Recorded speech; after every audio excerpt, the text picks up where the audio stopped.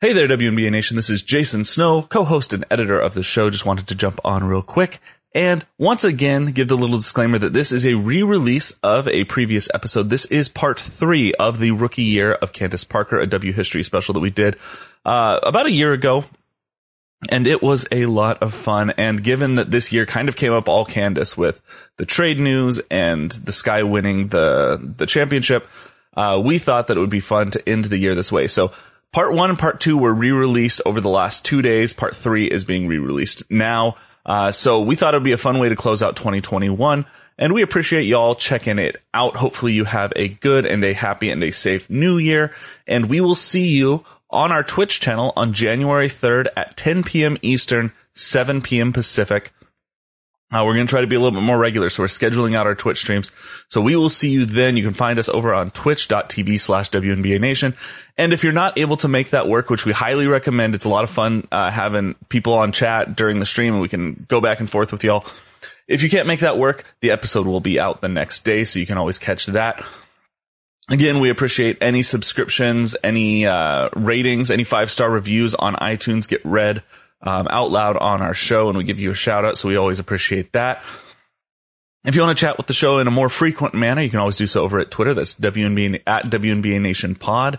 If you want to get some merch, you can go ahead and find that at WNBANation.storeenvy.com. And that's about all the plugs that I have. We really appreciate you. 2021 was a lot of fun in the world of women's basketball, and hopefully 2022 will be even better. Less COVID, more hoops. Let's make it happen. 2022, we're counting on you. Let's make this a good one.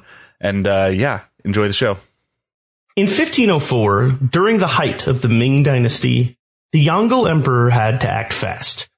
Having managed to survive 5 major offensives to the north side of Beijing, the emperor needed to enact some form of defensive to protect his land and maintain China's strategic prominence.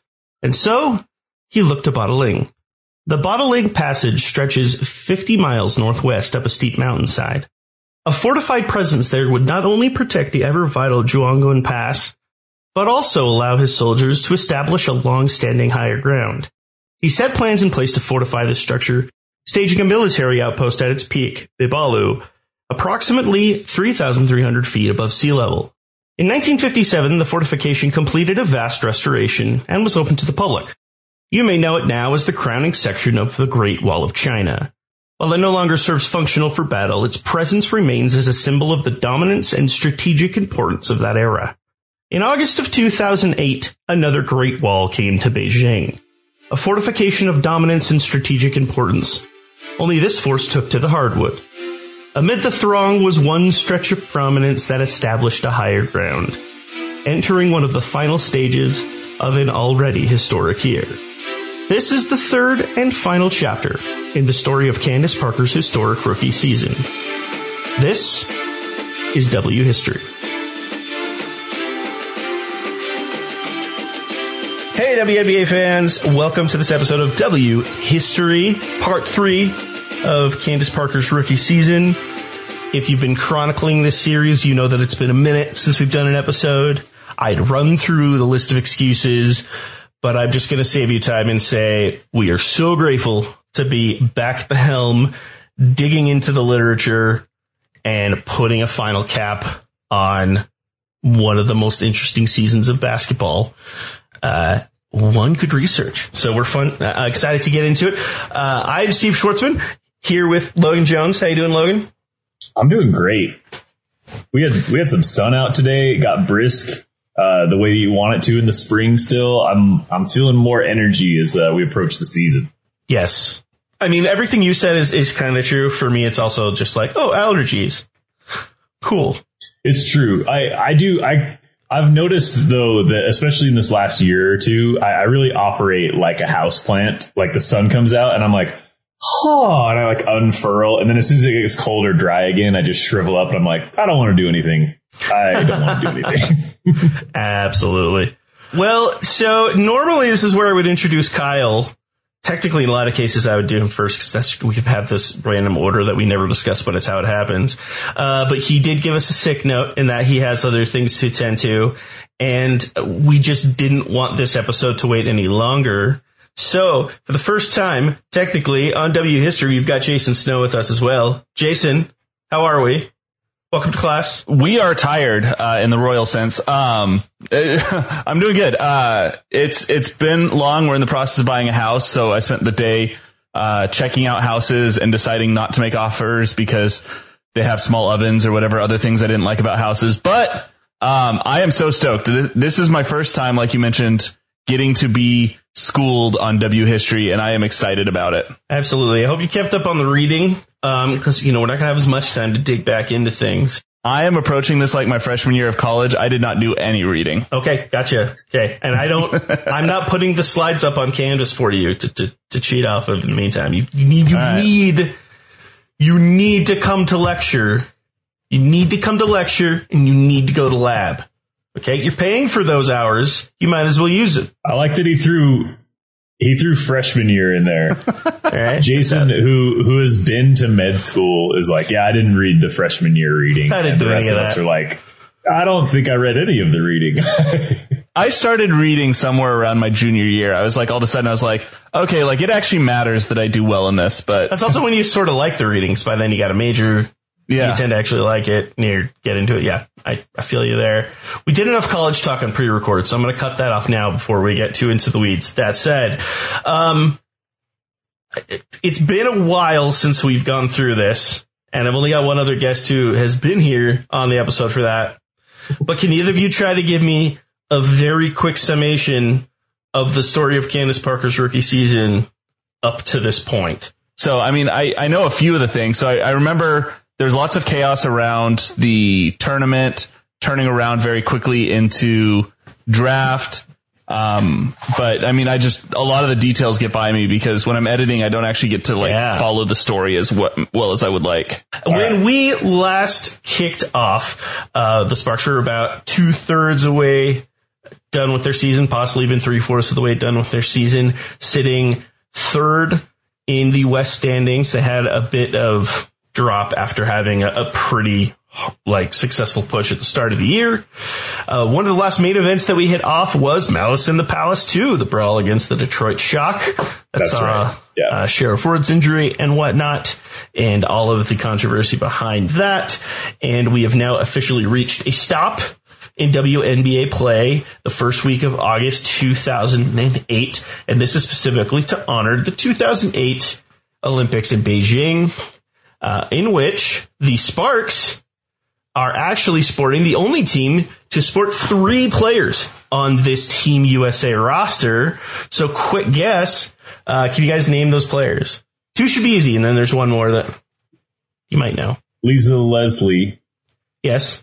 I mean, one's a giveaway. Jason, I took the easy one. Well, there's another easy one. Quite easy. Oh, Candace Parker. Yeah. So we got Candace, we've got Lisa Leslie, and I'll go easy on you. Delisha Milton-Jones also on this roster. So we've got 3 Sparks players. They're the only team to have 3 representatives on Team USA. And guys, this roster. Keep in mind that in 2008 was the year of the quote redeem team. So in 2004 was when the men's Team USA, I believe, won bronze instead of gold. That's and right. Thus, yeah. To make up for that, they stacked their roster with the megastars. Like it was definitely it was prime LeBron James, Kobe Bryant, Kevin Garnett. Like every great player in their prime was on that roster. It was the year of the redeem team.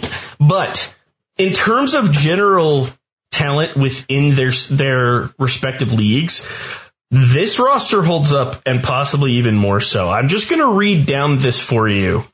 Simone Augustus, Sue Bird, Tamika Catching, Sylvia Fowles, Kara Lawson, Lisa Leslie, Delisha Milton-Jones, Candace Parker, of course, Cappie Pondexter, Katie Smith, Diana Taurasi, Tina Thompson.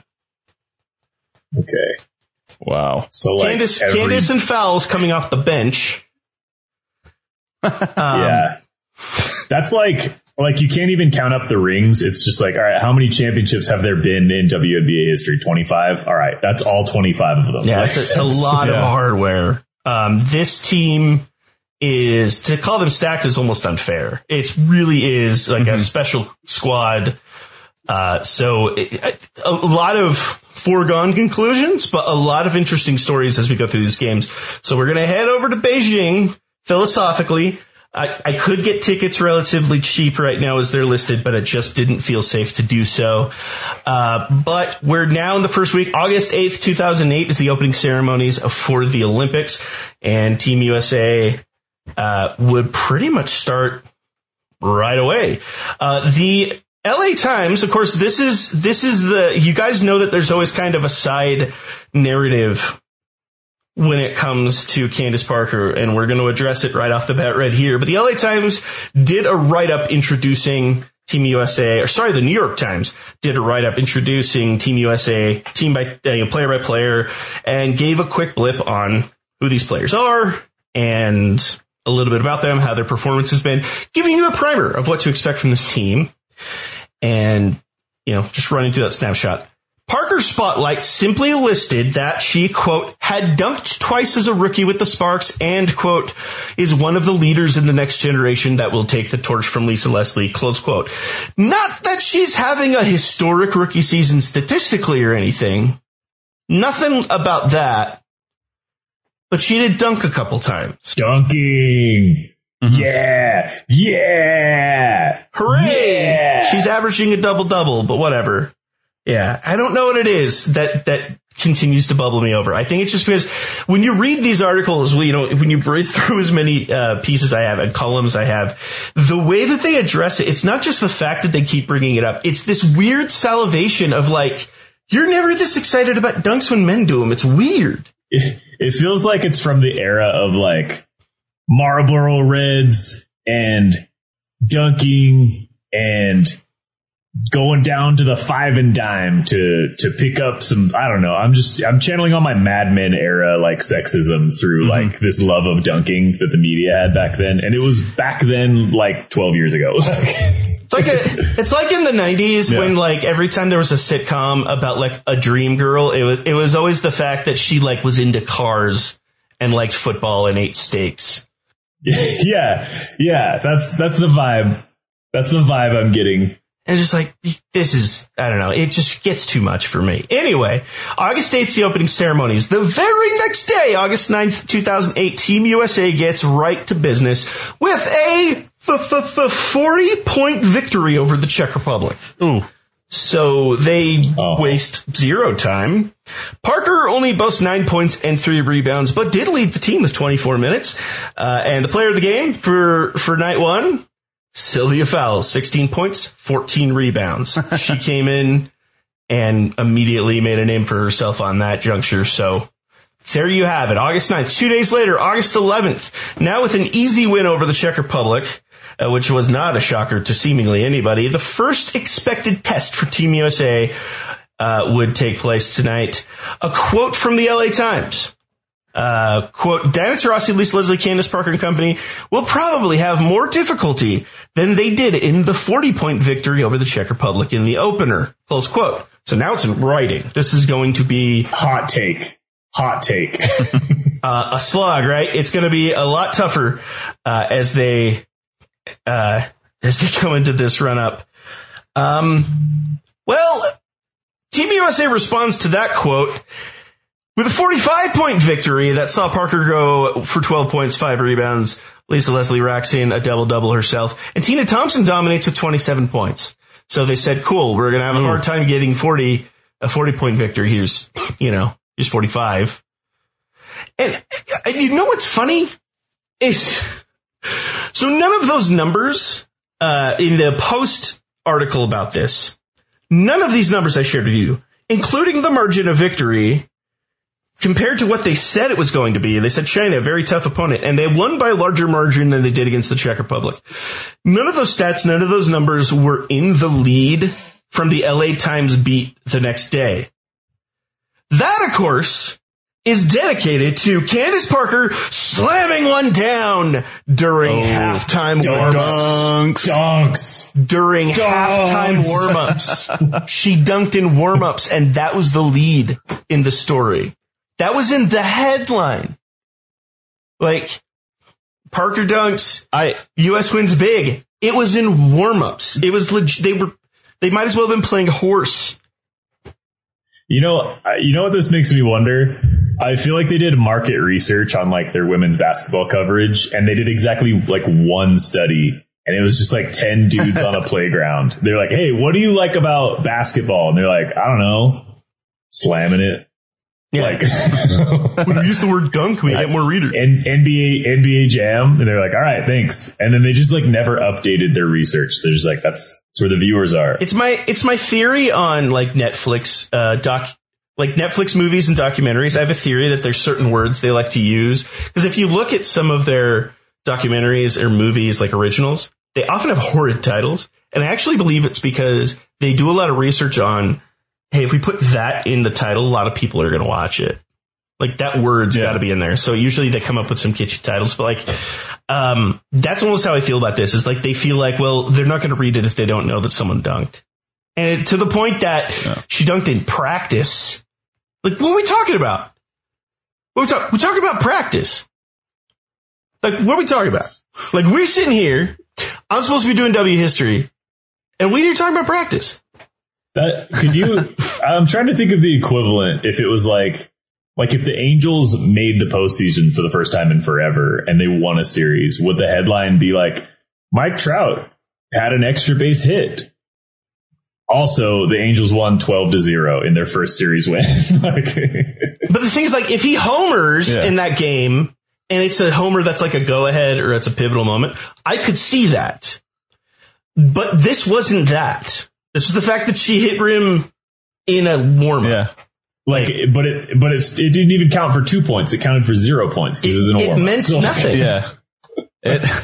It's more the equivalent of like the Angels made their first run in the playoffs in a long time.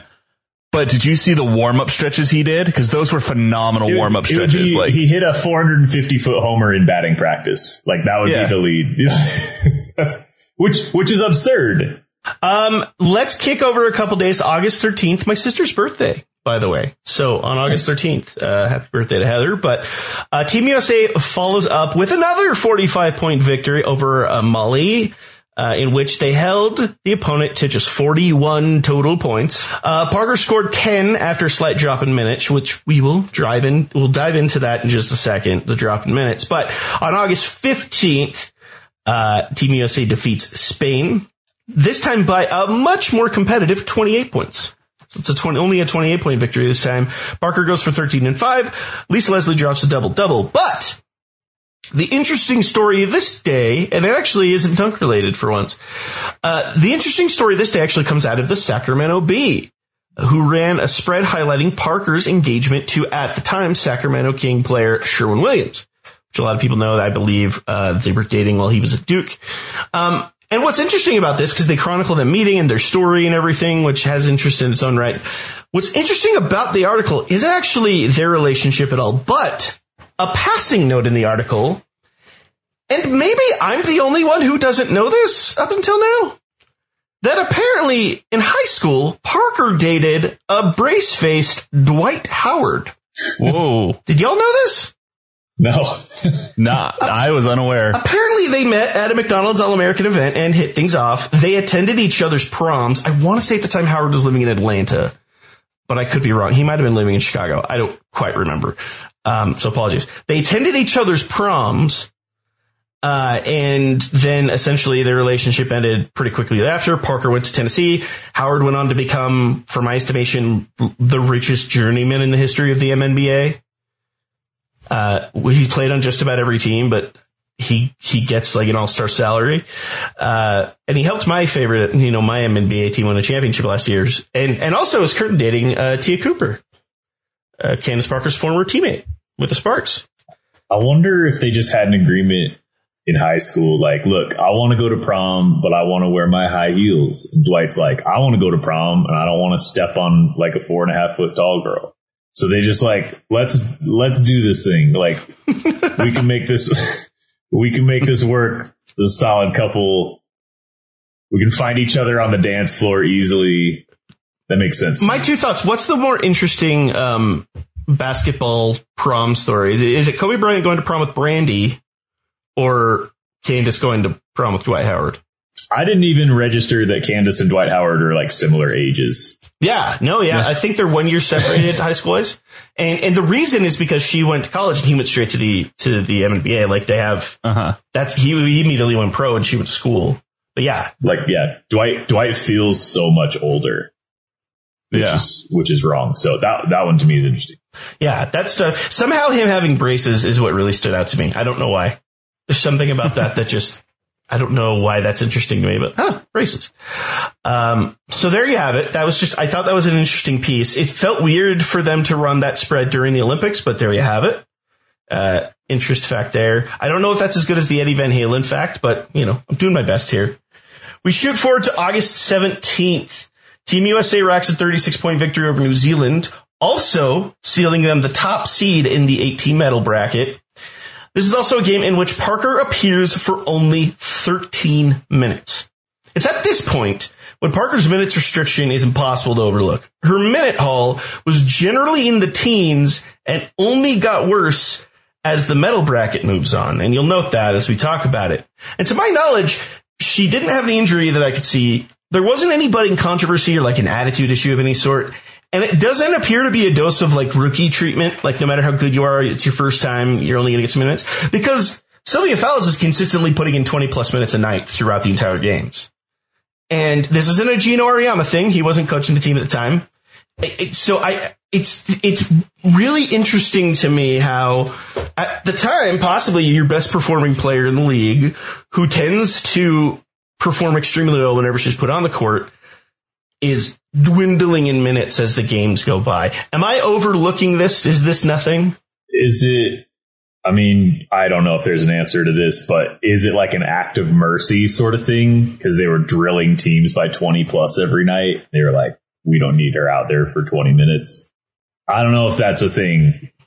Doesn't sound like something that they would do in the Olympics, but maybe. I guess it's just Candace has had a really interesting relationship with Team USA. Obviously, people famously talked about how she was snubbed by Gino on the 2016 roster. And there was a lot of controversy behind that. And then it's on, this part of it. And I'm not saying it's like it is sort of disrespecting, often with these dream teams, you see a lower amount of minutes and points. There's kind of an even spread very often. So it's very rare that a player will have just like these bombastic numbers, at least on the dream teams. But my only guesses all verge on like conspiracy theory level. Like this is 2008. Like maybe they wanted to feature UConn players more than Candace Parker because that was what was hot in women's basketball. But like that's like tinfoil hat levels of like, I don't think that probably happened. I don't know why I thought you were going to say like, this is 2008. Maybe it's like commentary on the housing crisis and like, and the bailouts, and we're not going to bail out Candace. I don't know. I can't come up with a good conspiracy. If I'm trying to come up with stuff, obviously I wasn't paying attention to this very closely back then. I mean, I'm sure I caught some of the games because I just watch a lot of the Olympics as it is, but like, the one thing I could chalk it up to that I don't know this, I'm just trying to come up with like what plausible situations are there. And maybe it's just you have like a different unit that's clicking. Like you've got some different forwards or something that they're playing well together. And it's just, you go with the chemistry over the necessarily raw talent. But I mean, you're also on just this absurd roster, but I don't know, like if you've got a unit that's clicking, sometimes you leave them out for longer minutes and that might have cut against Candace, but at that point, I'm stretching. I don't know what the reason was. I'm just trying to come up with something that kind of makes sense. Yeah, that's the thing, is it's hard for me to come down if it's more of anything or if it's just, I don't know. Obviously, neither her or Fowles started. Fowles in some ways more of a traditional center, so maybe it's a case of like switching her out for Leslie made a lot of sense. And our dynamic point forward style player, it is like, it was tougher to make that switch up. You have a lot more veterans on that roster who some of them, it may be their last Olympics. So let's try to get them some more minutes because they're still playing well. I mean, there's a lot of reasons behind it. I don't recall hearing much animosity about this. It's not like it's anything that, really the only time I've ever heard Candace talk about this Olympics is with fondness and pictures of her with other famous, athletes and stuff in Beijing. So I think there's, it definitely is not something to dwell too heavily on other than to say, I just found it really peculiar. If I'm if I'm at this level of my career, it would seem peculiar that I would be sat quite that much, but I don't know. We'll have to see. Things do get interesting, though, because all that being said, Team USA goes on to rout Korea by 44, August 21st, or the 19th, apologies. They beat Korea by 44 in the quarterfinal before facing easily their biggest challenge in the semis against Russia. And keep in mind, this is a Russia team that beat the U.S. in the previous World Championships. Parker, again, only sees 13 minutes of play, but in that time, she pulls in 3 points and 8 rebounds in 13 minutes. Team USA needed every last one of those boards as well in a game that was within arm's reach for a majority of the night until Team USA pulls away late and seals a 15-point victory, which in comparison is a nail-biter for them. I mean, when you look at, it's almost an accomplishment on Russia's end to be like, you were within 20 points of that team. It's insane. This pulls us to August 23rd. The 2008 Olympic journey ends with the most highly anticipated matchup in quite a long time when it came to Olympic basketball. This pits Team USA in the final against Australia, led by Lauren Jackson, Penny Taylor, and Indiana Fever point guard. Also, possibly my new favorite name of all time, Tolia Louise Bevilacqua. Wow. Yeah. Former guard for the Fever. These two squads have matched in a flurry of close, intense matchups over the years, which is super fun to look back on while Team USA crushes them by 27 points for the gold medal. An impressive accomplishment for the U.S., but also specifically for Parker, who went 100% from the field and scored 14 points in 10 minutes. So say what you want about her minutes restriction, but she was making good use of her time. Every single possession she on the court at that point, when you look at those numbers, is okay. Everything's impactful that she's doing, so at least that's good. So there you have it. Gold medal. Candace Parker now Naismith Player of the Year. You have NCAA champion. We have some other awards to discuss, and now a gold medal recipient. So 2008 still going pretty strong for this one. Top draft pick. That was the one I was missing. We now cut to late August, early September. Parker's break after the Beijing Olympics only lasts 4 days, but things definitely begin to look up for the Sparks, who kick off their return to play with a 3-game win streak. And in that run, Parker would go on to average 20 points, 13 rebounds, and 3 blocks a game. So I think she's enjoying having her playing time back, first and foremost. In a post-game interview following a 24-point victory over the Minnesota Lynx, Coach Cooper said, quote, "We're on our way to becoming a world championship team." So we're back to people making bold claims. I don't know if you missed the Les Alexander days. WNBA coaches do not shy away. Man, they're willing to put that bulletin board material in everyone else's locker room. We're right around the corner to another fun quote. Don't you worry. So they kicked things off pretty well. September 14th, the Sparks split their final 4 games of the season. They go 2-2 in their final 4 games. I'm just making sure I have the timing correct. We might be cruising through this episode. So they split their final 4 games of the season and finished with a 20-14 record, slotting them 3rd in the Western Conference, set to face the Seattle Storm in the first round. As things close out, Candace Parker's final 2008 season stat line sits at 18.5 points, 9.5 rebounds, 3.5 assists, 2.3 blocks, and shooting 52.3% from the field per game. So that's her rookie haul. Now, it seems at this point that Parker would be the clear-cut favorite for Rookie of the Year and quite possibly for MVP. But one notable dissenter to at least the latter award, MVP, is Detroit Shock head coach Bill Laimbeer. Would you know it? Oh. Who, referring to the once title favorite Sparks only netting a 3rd seed, quote, "A team that has underachieved that badly does not deserve to have an MVP," close quote. Oh, Bill! That is a Bill Laimbeer quote if I've heard one. Bring that energy to this NBA season we're having right now. I mean, just does not I don't want to sidetrack us too badly, But with how many guys have missed like 20 plus games that are in the MVP discussion, can you imagine what would happen if an NBA coach came out right now and said that quote? Yeah, things would oh my gosh, pretty well break up. So a team who's underachieved. Keep in mind, this is a coach.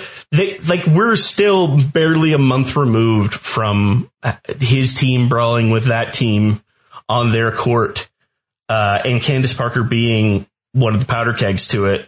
So you have to wonder if that plays a role. But at the same time, he definitely made his thoughts known. And for some reason, the way this all boils down in the end makes about as much sense. So let's move on to, first things, we're about to hit the playoffs, but, just any responses, any thoughts on just the regular season as a whole? We have a stat line. We've seen a lot of fireworks. Any highlights, any thoughts, any memories, anything you guys feel like calling out? For as short as the WNBA season is, that's so much. Like just the brawl in the Olympics alone would be a lot, but that's pretty incredible. I really do miss the days of coaches just being willing to take swings at each other verbally, like every press conference. If you're new to W history and you didn't listen to the Comets episodes from about a year ago, like every episode, Van Chancellor was just saying like, we're going to win the championship, like bank on it. Yeah. I love that.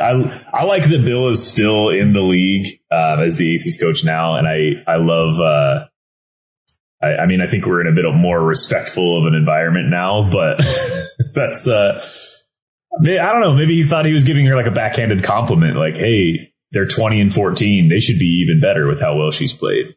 Mm-hmm. Yeah, probably not, but it says a lot about her expectations as a rookie that was considered underperforming. I'm just waiting for this season, the Aces drop to the 4 seed in the playoff. And then he starts making a push for Asia Wilson to be considered for MVP again. And somebody just drop that on Twitter, pull that quote back on him. But yeah, we'll see. You're on the stream. Yeah. Snapshot this, because who knows if it comes to play. Cause you never know. Yeah. In this case, which, to his credit, as I've gone back historically, the top seed in the WNBA tends to pull the MVP. That happens quite regularly. Yeah. I think it would happen in most leagues, but it's very much a pattern within the league. So I see what he's saying on that point, and it is a strong quote. But as far as the season as a whole, this is through so many ups and downs. You're looking at easily, I don't think this is controversial, the best rookie debut ever.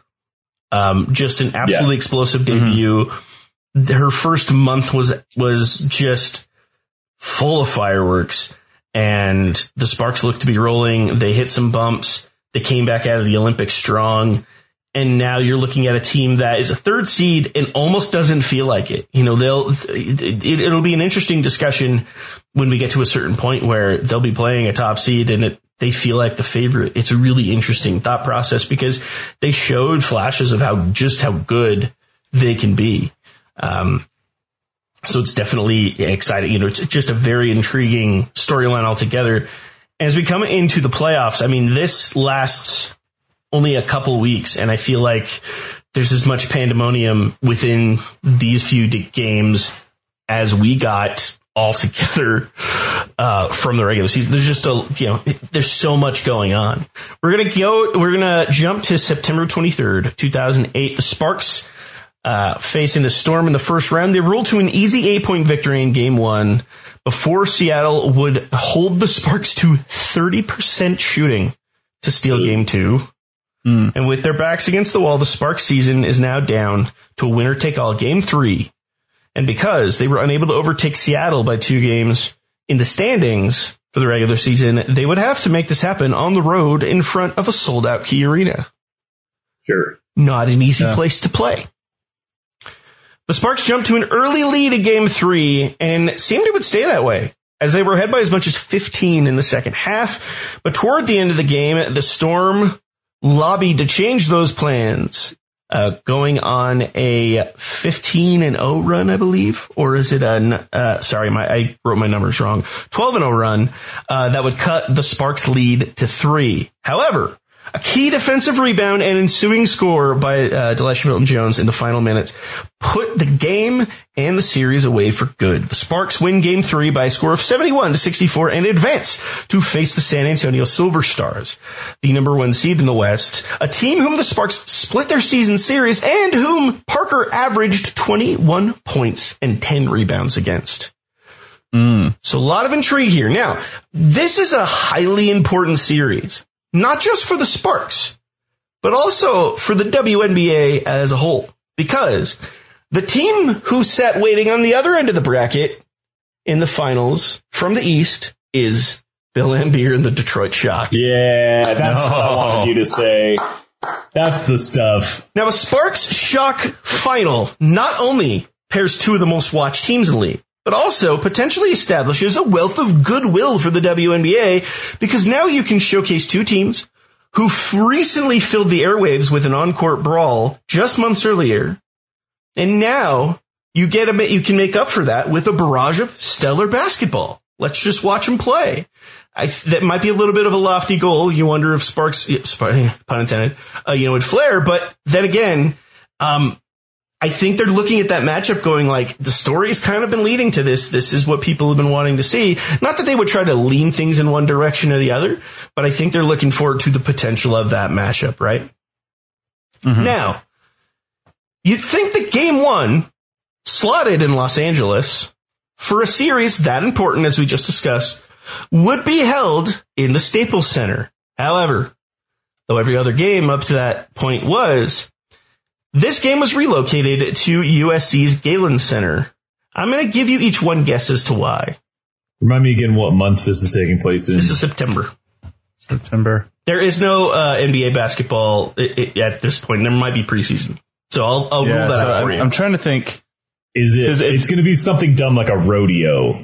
It's going to be something dumb. I want to say like some concert. Who was popular in 2008? That's like pre-Bieber, like maybe like Teeny Bopper Bieber had a concert or something like that. I don't know. I feel like the WNBA gets bumped for that stuff sometimes and it pisses me off, but maybe like the American Idol, like US tour. Both interesting thoughts, because I think those are essentially happening. However, this game was played at the Galen Center due to the Staples Center bumping a playoff game to book the opening night of Walking with Dinosaurs. Never before has prehistoric Earth come to life in a theatrical event so grand it will inspire, amaze, and captivate audiences around the globe. Don't miss the event that's been over 65 million years in the making. Walking with Dinosaurs, the live experience. See life-size dinosaurs protect their young, battle for supremacy, all in their natural habitat.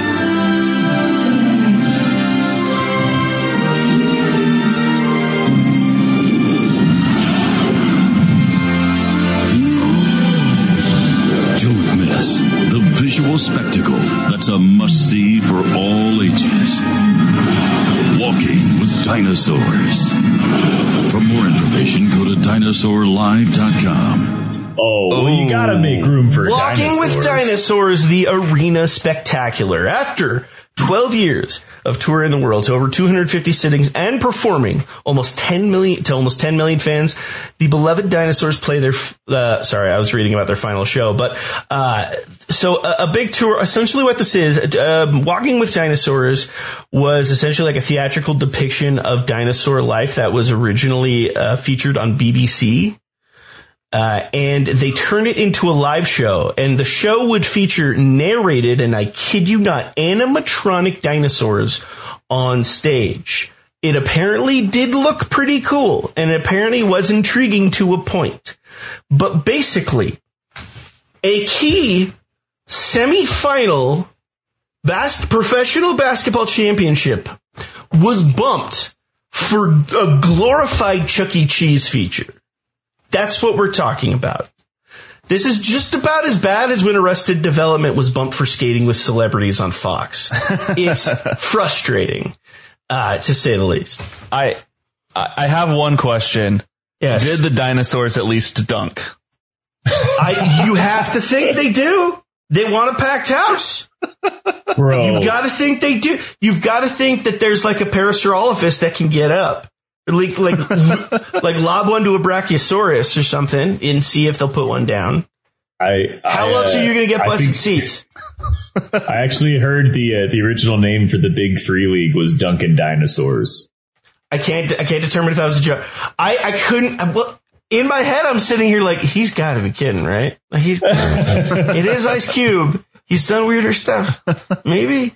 I was just sitting there waiting to see, like, is he kidding? There's at least one individual in the Schwartzman household that I know would be all over this if it happened today. My 3-year-old son, Henry, would 1,000% prefer Walking with Dinosaurs over any basketball game. I know that to be 100% certain. He's listening to the podcast right now like, Dad, I cannot believe you're bashing my dream.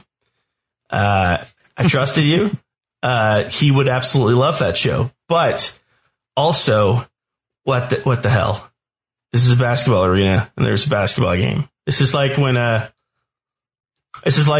Denver Nuggets had a playoff night mixed with they booked a night of WWE Monday Night Raw. And so I believe like Raw had to move to the Staples Center, ironically. And the series was Lakers Nuggets. And to get back at the Nuggets owner Stan Kroenke, Vince McMahon did a 5-on-5 match of wrestlers dressed as the Lakers and wrestlers dressed as the Nuggets, and had the Lakers team just smash the Nuggets. Like that's pettiness, and I respect it. But this is frustrating. Walking with Dinosaurs. I've never seen it. Maybe someone, if you're listening to this, if you're live on Twitch on the chat and you know this program, maybe it's totally worth it. But very frustrating. I get really upset when venues get switched like this for no apparent reason. And we have to play in ridiculous places like this. That all said, at the very least, things still looked up for the Sparks, who overcame an early 9-point deficit behind 22 points from Lisa Leslie and a double-double and 3 blocks from Parker on their way to a cushy 15-point victory to steal Game 1. The Sparks are now 1 win away from Detroit, from the finals, and from a shot at Candace Parker becoming the first player in WNBA history to win an NCAA and a WNBA championship in the same year, as well as an Olympic championship.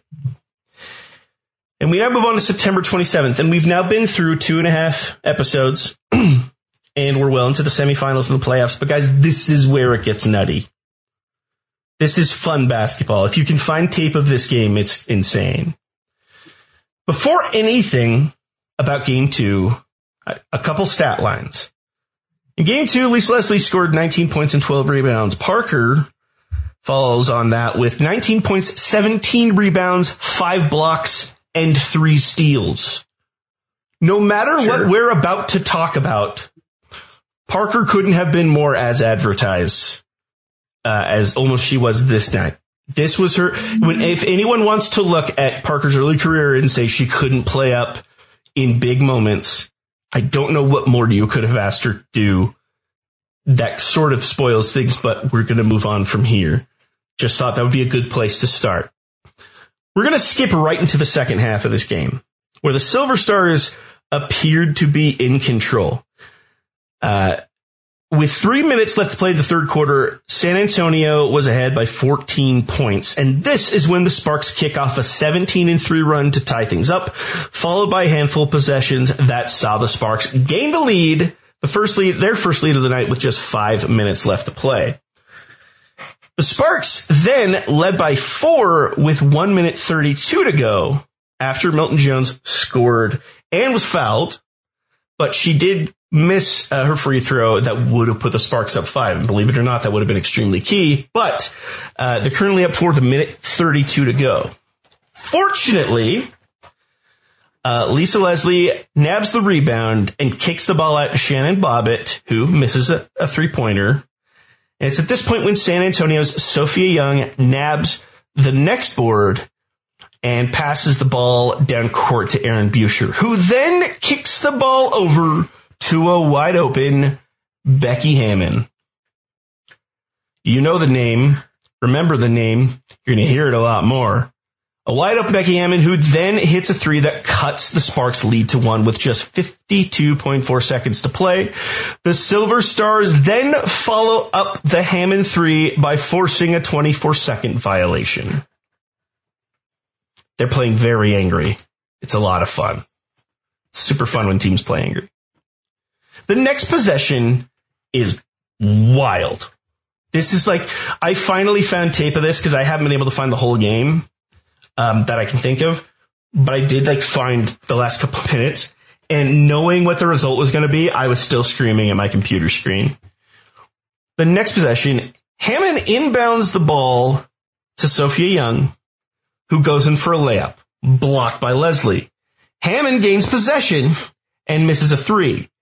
That misses rebounded by Buescher, who attempts a layup, blocked by Parker.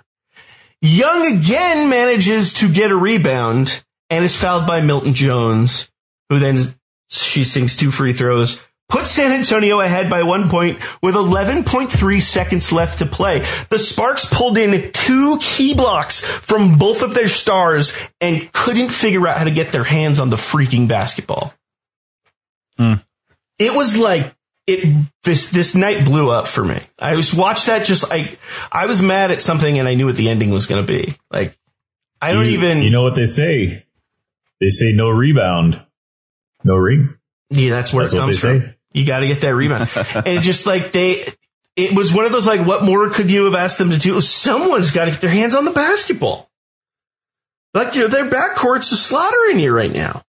And there you have it. So yeah, I mean, it continues to get nutty this game too. The Sparks respond to this. They're now down 1, 11 seconds to go, and they inbound the ball to Tamika Johnson. She misses a layup. This is followed by a rebound from Milton Jones, who then goes up and drops in a bucket. She scores, puts the Sparks ahead by 1 with 1.3 seconds to play as the Silver Stars call a timeout. 1.3 to go. You survive this, you move on to the finals. That's where we're at. Remember this moment. Remember what it felt like when you were on the court with 1.3 to go. Remember this for the rest of your life. Coming out of the timeout, San Antonio's Vicki Johnson came to the baseline for an inbound pass, clearly looking for Becky Hammon, who had already splashed 4 3-pointers that night. But the Sparks, of course, knowing this, switched Parker off of Sophia Young and onto Hammon to swallow Hammon up and keep her from getting an open look. Johnson is then unable to find open space for Hammon, get her a pass in a place where she can bound up for a shot, and potentially nearing a 5-second violation, she dumps the ball to the closest player, who happened to be Sophia Young. Young, clearly not expecting to have the ball at this moment. It was very clear when you watch it, this play was set up for Becky Hammon, and the switch really worked. She catches the ball with her offhand and thus has to make a wild offhand spin and heave to get the ball up in time. This is a heave that goes off the backboard, off the front rim, off the backboard again before dropping through the net as the final buzzer sounds. The Silver Stars bench mauls Sophia Young on the floor. Silver Stars tie the series. Sophia for the win! Got it! Got it! Got it! Got it! Oh, what a great finish for Sophia Young. A season survives. That is how close they were to a finals berth. And yet again, the Sparks season is down to a do-or-die game on the road for a game 3. Keep in mind. That's the type of loss that, if it happened now without us knowing the end of the story, you just assume you're losing the next game of the series too. Yeah, it feels that way. Yeah. A Spurs Heat type, well, that's the series. I know it's tied, but that's the series. Yeah, it's over. The dagger. Yeah, it's definitely one of those, just you don't come back from that. It's a tough call, right? And, it's the same because, especially when you consider, so the Sparks won game 1 at home, sort of, Galen Center. The Silver Stars won game 2 at home. The 2-2 split in the season, home team won each time. So the Sparks have yet to beat San Antonio in San Antonio. Now they have to find a way to win this game. Parker nearly, so we're now to September 29th, 2008. Parker nearly walks out of game 3 with another double-double. She racks up 16 points and 9 rebounds. And all in all, the Sparks looked pretty smooth. They had a 4-point lead at the half and led by as much as 8 in the second half. So things were looking, again, pretty solid. And the Silver Stars managed to shrink the lead in the fourth. But as Tamika Johnson hits 2 free throws that put the Sparks up 5 with 1:57 to play. So we're back under 2 minutes. They're up 5. And keep in mind, it was a missed free throw from Milton Jones that avoided them to have a 5-point lead with under 2 minutes. That essentially could have been the difference maker. Johnson gets those free throws. They're now up 5 with less than 2 minutes. Can fate switch for them? It now appears the series could finally be on ice. And of course, not exactly how Becky Hammon and Sophia Young saw it. Young followed up Johnson's free throws with a quick layup. Johnson responded by diving in for her own open layup to get her own points back. She was then blocked by Becky Hammon. I want to repeat. Wait. This is Johnson, a forward, had her layup blocked by Becky Hammon, who sped up the court and drained a 3-pointer to tie the game with exactly 60 seconds to play. Johnson then follows this up with another layup attempt, this time clearly missed and rebounded by Becky Hammon. Dude, Becky Hammon's a freaking stud is what I'm learning from this segment of the story. Hammon, as if you didn't know that already, yeah. Hammon is immediately fouled. She then sinks 2 free throws. Milton Jones responds with a quick drive to the hoop, which would have counted, except she was charged with an offensive foul. Do you guys want to guess on who? Do you guys want to guess on who? Did Becky Hammon take a charge? So Hammon made her 2 free throws after the offensive foul. Oh, that's right. For goodness sake, playing off her rocker. She makes 2 free throws. This caps off a night for Becky Hammon that sees her boast 35 points. Oh my gosh, I messed up the stat line. She had a bunch of rebounds, but for some reason it doesn't show the number. I wrote a T instead. I want to say it was 12. 35 points. I'm going to say that in case I'm wrong. 35 points, 12 rebounds, and 2 blocks while going 6 for 8 from 3. These free throws put the Silver Stars up by 4 with 17.9 seconds to play. Candace Parker responds with a quick 3-point attempt, clanks off the rim. The Sparks do get the rebound, but are ultimately unable to get another shot off, losing Game 3 to San Antonio and officially eliminating themselves from the playoffs. And there it is. That's the end of the rookie season. We have a couple other things we'll hit really fast, but you were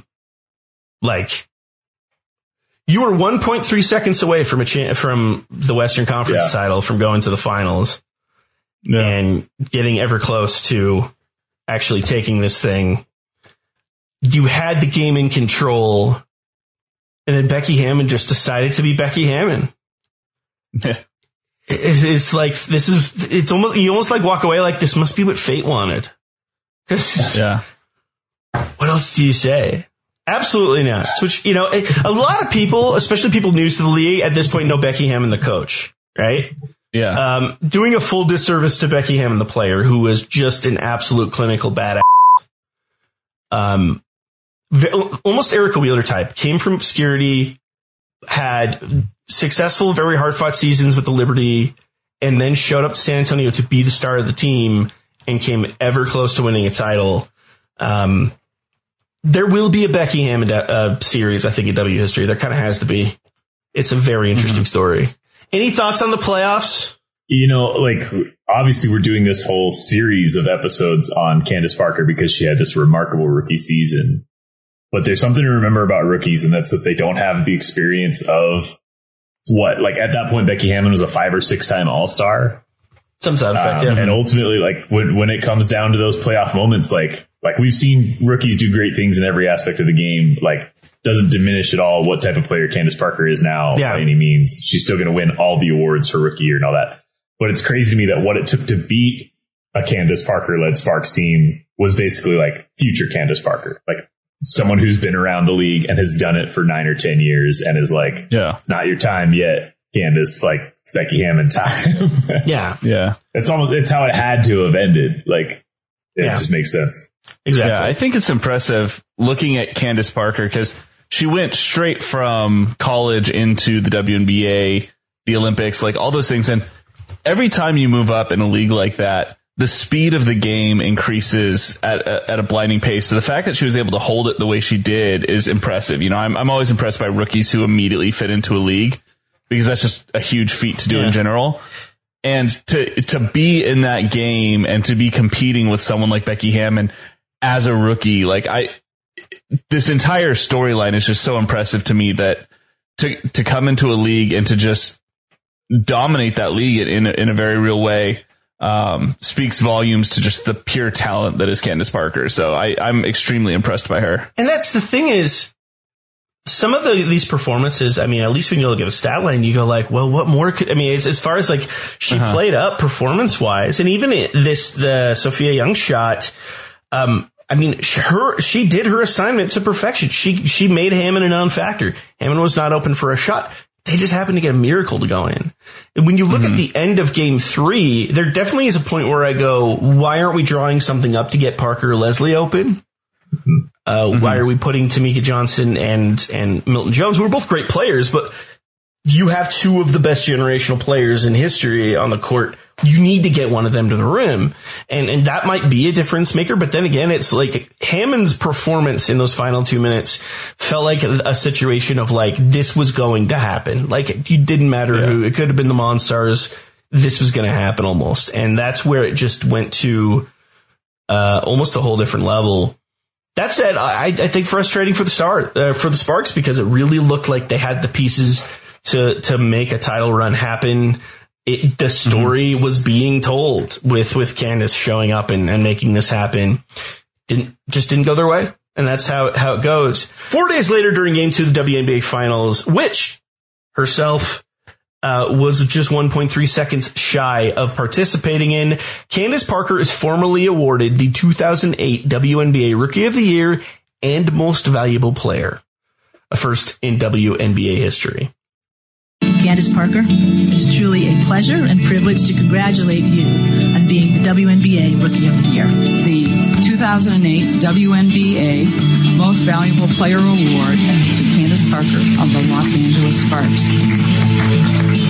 You know, I was honored to get the Rookie of the Year award, and when they told me I got MVP, I was definitely in amazement.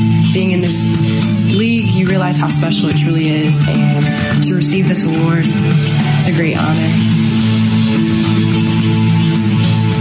So, I want you to keep in mind, on this night, during the finals, that she isn't playing in, that she could have been, but isn't.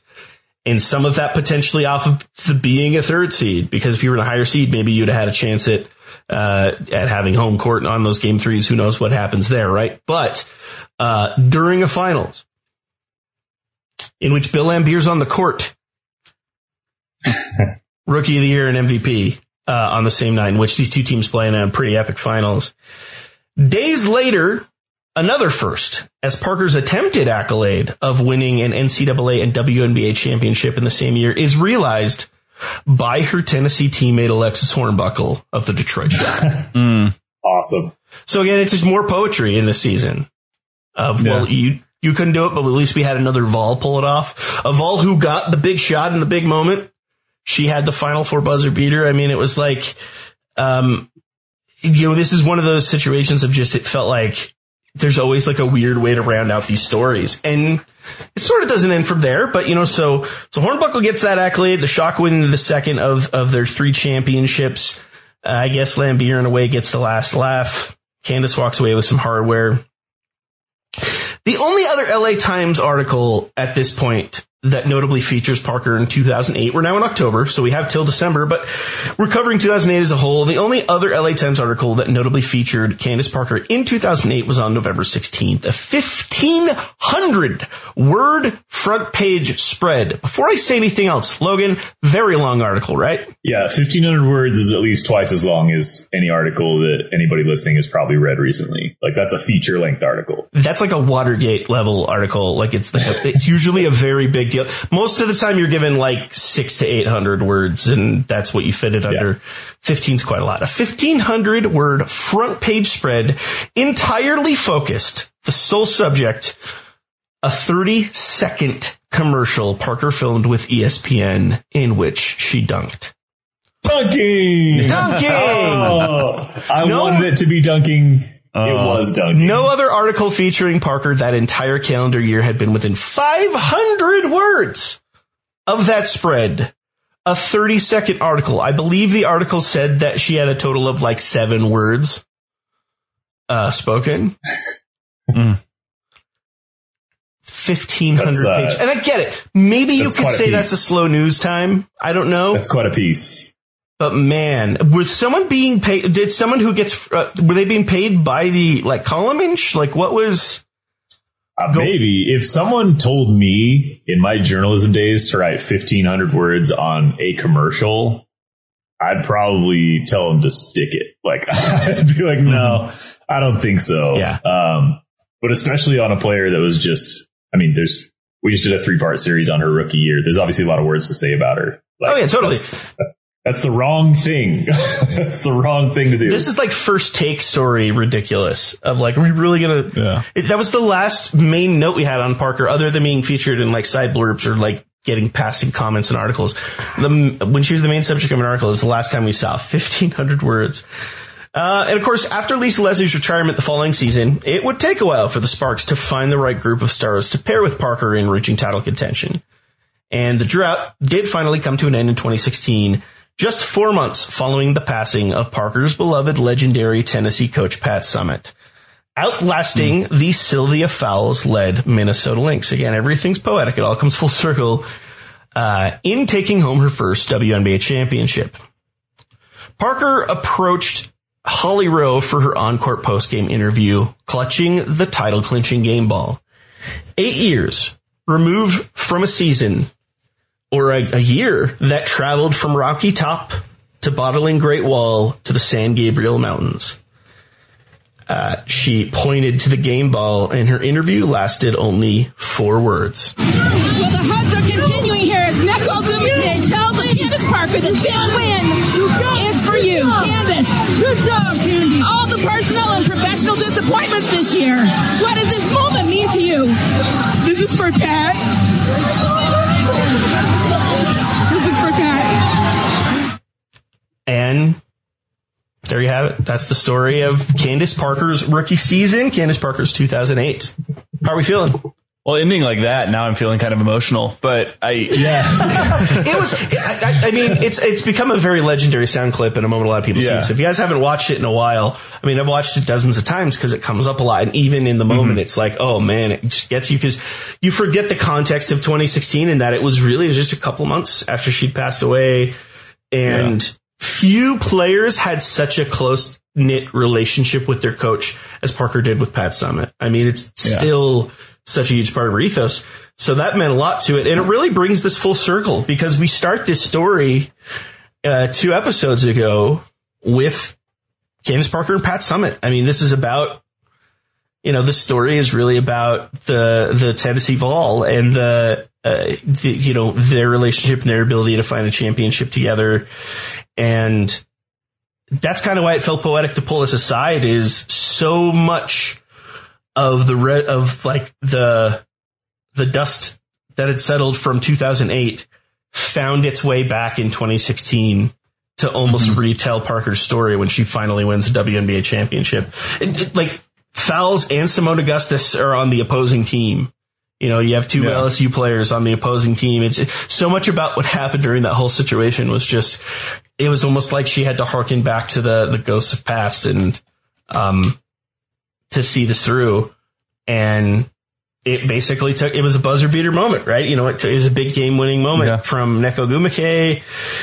So many of those things had to almost happen to kind of rewrite that history for them 8 years later. But that's what it took. And by the way, also the poetry of one big part of 2008 was this Olympic run. She wins the title in a year where she's snubbed from the Olympic roster. It's just like, interesting parallels. Yeah. I enjoy it. I mean, obviously the reason we're highlighting it is because she's such a prolific player and she's so dominant. But one of the main themes coming out of this, at least for me personally, is the absolute lack of quality coverage that she got in that season. Like hearing you and the struggle that you had finding it, and the fact that like every article seems like it was handed to some intern who kind of knows basketball, and they're like, what do you want to write about? And it's like dunk, buzzer beater, dunk. And like, that it makes me glad to see that in some ways mainstream media is giving the league more coverage, but also it makes me glad to be a part of this kind of groundswell movement, you know, this grassroots movement to provide quality coverage for the league, which is why we do the show. So, for me, the secondary story besides how good Candace Parker was that year is how poor the media covered what was a fantastic year from Parker.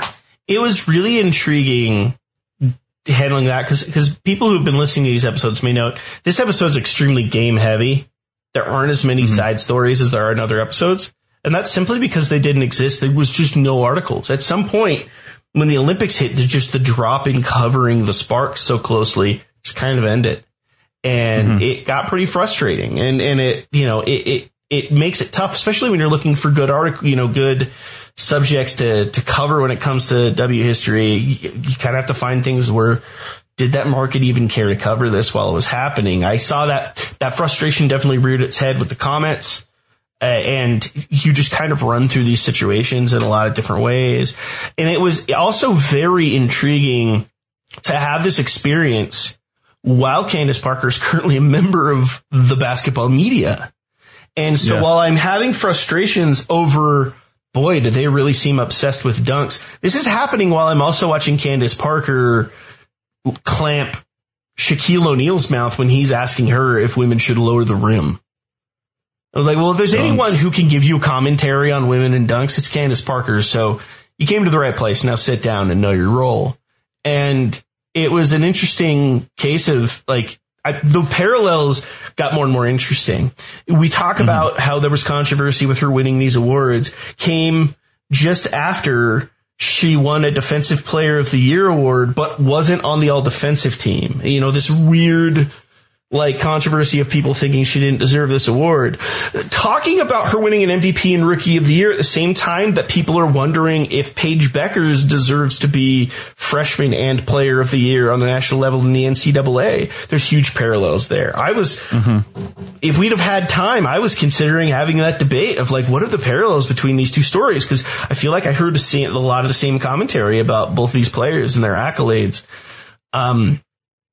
It was an interesting experience. It just was like, it wasn't even art imitating life. It was just life imitating life. Logan, you've been quiet. How did you enjoy the Candace Parker 2008 journey? I liked the dunking parts. Golly. I'm sorry. No. Is that you getting back at me for all the Russell Wilson clips during the tournament this year? Yes. No, I've enjoyed getting to know Candace Parker better as a player throughout this process because she has become, and I'm late to the party on this. I realize that people who've been fans of the W for a long time are like way ahead of me here. But to me, she wasn't really on my radar as like one of the personalities that I was really keeping track of off the court. Obviously I knew she was at the Sparks. She was doing great things. She was keeping the Sparks a contender year after year since we started this podcast in 2016, 2017. But now as I've seen her talk basketball on TNT with Dwayne Wade, and I've seen the excitement the city of Chicago is feeling as like a homecoming season for Candace Parker in her kind of upper years in the league is about to happen. Like there's so much energy behind this guy that wasn't there before. And that's a fan base that's already pretty passionate. And I think so much of that is carried by Candace Parker and who she is and how visible she's been in the basketball world. And I liked doing this deep dive into where she's coming from because it kind of sets up a more monumental finishing chapter. I think we all expect the Sky to contend with her at the helm this year of a really stacked roster. And to me, this story deserves a ring at the end of the day. Like she's won championships I realize that that's not a box that's still like lingering over her to be checked. But to me, like the homecoming to Chicago, the team they've already got, the coach that they've got there, the moves that they've made, it feels like we just covered one bookend of Candace Parker's career, and the other bookend is going to be phenomenal. It's interesting because so much this checkpoint in the Candace Parker story is very interesting because compared to the other checkpoints we've noted here, which would be 2008, 2016, what's different in this case is you're watching a Candace Parker, especially if you've seen her in the media or just seen her in discourse leading up to the Chicago season, is a Candace Parker who seems at peace. Mm-hmm. It's really intriguing in that I think she's determined. She wants to bring hardware to Chicago for certain. But there's something interesting about watching someone who you felt that pressure mounting on Candace Parker in 2008 in Beijing and in Tennessee and in Los Angeles. You felt that pressure in 2016 when she was as close as she'd ever been to finally pulling in a championship. Are they going to get that done? And it feels like here, yes, there is pressure because you want to bring a title to Chicago, but at the same time, she's also at peace with where she is in her life and in her career. And she's getting so much respect that she deserves. I can't tell you how nice it is to have a WNBA player, especially in Candace Parker, who anytime I see Candace trending, I know that it's for positive things. It's not someone making a kitchen joke. It's not for a controversy. It's because she's constantly schooling people on TNT halftime, and people are like, pay her more money, put her on the show. She's the best part of this. And it's always refreshing in a big way. I do like, actually, I like when Shaq kind of acts as the voice of like the internet troll. I don't know if he's doing this on purpose or if he legitimately thinks these things, but I've often wondered if at this point he is playing a character. He's doing the Skip Bayless playing a character thing. Yeah. He says like, let's lower the rim, like talk about rings, this and that, but it sort of serves up a platform for her to correct those dumb things. Yeah. And like, those are things that you see on Twitter from like people that aren't real all the time that like get really frustrating. And it's kind of like he's almost like giving her at bats. Like he's throwing easy pitches over the plate to be like, hey, this is a dumb thing people say. And she gets to just crack it out of the park. Like, nope, that's stupid. Like, and maybe easy pitches, but it's also just to say like, it could just be because he knows that she will hit it out of the park. Like, well, they seem to have a good rapport. You're going to nail this because you're that good. So let's put you in a situation so you could be just as good. Like, and so I think that I could easily see that playing a role in that because at this point, sports coverage is so much more about narrative than it is about sports. Sure. But they seem to have a great back and forth, like a healthy, not competitive back and forth. So when he says something, she does egg him on. You can definitely tell that she loves to like get his goat, which is always funny. But I loved, my favorite one is when he's like, I've got rings. Like, how many rings do you have? And she says like, well, I'm not done. And like calmly, instead of like, she's not like brash about it. She's not like upset, but very calmly, like going into her age 35 season in Chicago, like she's just like, I'm not done. Like, like her goals are very clear in Chicago. And I like that a lot. Yeah. She definitely is one of those players that if she isn't motivated by the idea of a championship, that's probably when she hangs it up. And so that definitely, I mean, you got to think super Diana Taurasi. I mean, all these players in their mid-30s who are still playing at elite levels, that has to be what motivates them. Is I'm not done being hungry for this. Very excited to finally be putting a cap on this series, not because I want it to be over, because we probably should have done this about 8 weeks ago, and it was a cool experience to dive into this again. Thank you so much for joining us for this episode of W History. I'm Steve Schwartzman. I'm Jason Snow. I'm Logan Jones. And we'll get you next time.